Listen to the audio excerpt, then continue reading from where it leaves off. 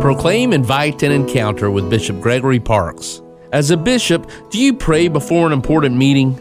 I do. Of course, I pray quite a bit, but if I know that I'm going into a situation or an appointment or an event that could be challenging or that I don't completely feel comfortable with, certainly will invoke the Holy Spirit and ask the Spirit to give me the words and the thoughts and the actions that are in accord with God's will in that particular circumstance, and then be open to how the situation develops. So, no, I definitely do pray quite a bit in those cases. I tell our confirmation candidates when I go to confirm them that, they should call upon the Holy Spirit and the gifts of the Spirit when they have tough choices and decisions to make.